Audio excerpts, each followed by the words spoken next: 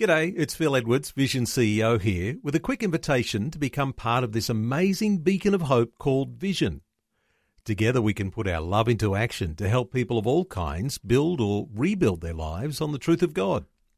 Please consider the part you can play during our upcoming Visionathon appeal, remembering that it's your support that makes Vision possible, including this podcast. Audio on demand from Vision Christian Media. Want to win in life's challenges? To know the will of God and have more passion for Him? Practical help right now with Tak Bhana and Running with Fire. Well, thank you so much for tuning in for another week. And I've got a story I want to look at in the book of Kings that really is very, very fascinating and also gives us some indications or some teaching on how we can see God work miracles in our own situation or circumstance. And it's quite intriguing about how God goes about it in this particular story. So let me read it to you from 2 Kings chapter 3, 19 to 17 and 22 to 24. So the king of Israel went with the king of Judah and the king of Edom, and they marched on that roundabout route 7 days, and there was no water for the army, nor for the animals that followed them. And the king of Israel said, "Alas, for the Lord has brought these 3 kings together to deliver them into the hand of Moab." So they're kind of thinking, we're going to be beaten here. But Jehoshaphat said, and here's a good question right here, "Is there no prophet of the Lord here that we may inquire of the Lord by him?" So one of the servants of the king of Israel answered and said, "Elisha, the son of Shaphat, is here, who poured water on the hands of Elijah." And Jehoshaphat said, "The word of the Lord is with him." And so it's always a good question when you're in trouble, is there not a word from God to give us our understanding and insight into the situation? Then it happened when the musician played that the hand of the Lord came upon him, and he said, "Thus says the Lord, make the valley full of ditches." Wow, what a strange instruction. "For thus says the Lord, you shall not see wind nor rain, yet the valley shall be filled with water." Now that's supernatural. "So that your cattle and your animals may drink." Then they rose up early in the morning, and the sun was shining on the water. And the Moabites saw the water on the other side red as blood.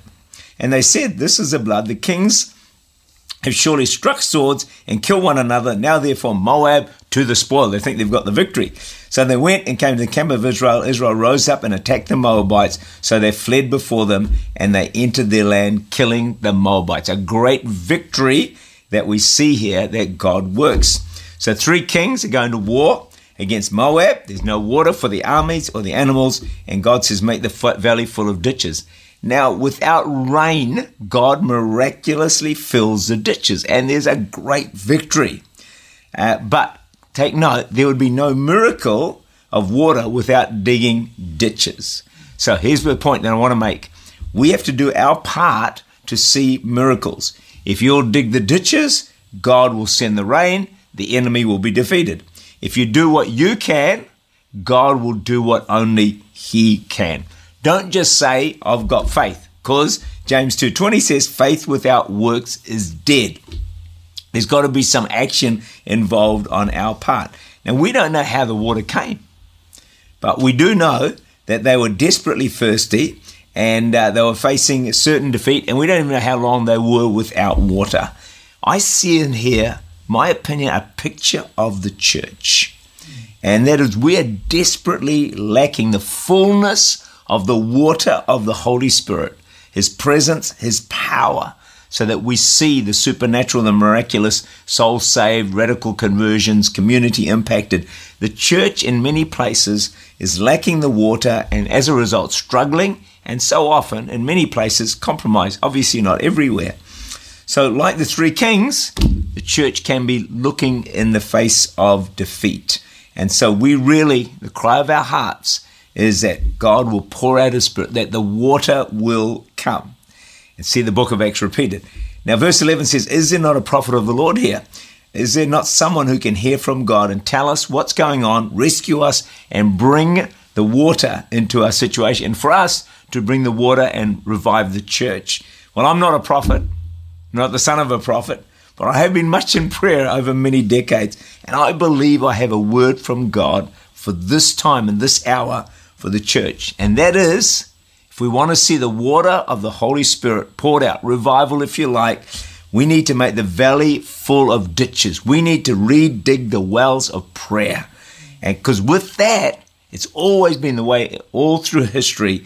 And then the Holy Spirit will come. The water of God will flow. Power of God will be manifest. You'll get your breakthrough. And the church will see revival, as will the nation. So I want to explore this topic a little bit more throughout this week and give you some insights of how you can see God break through in your situation. Tak Bhana is the Senior Pastor of Church Unlimited in Auckland, New Zealand. For more information, to make contact or to listen again, look for Running with Fire at our website, vision.org.au.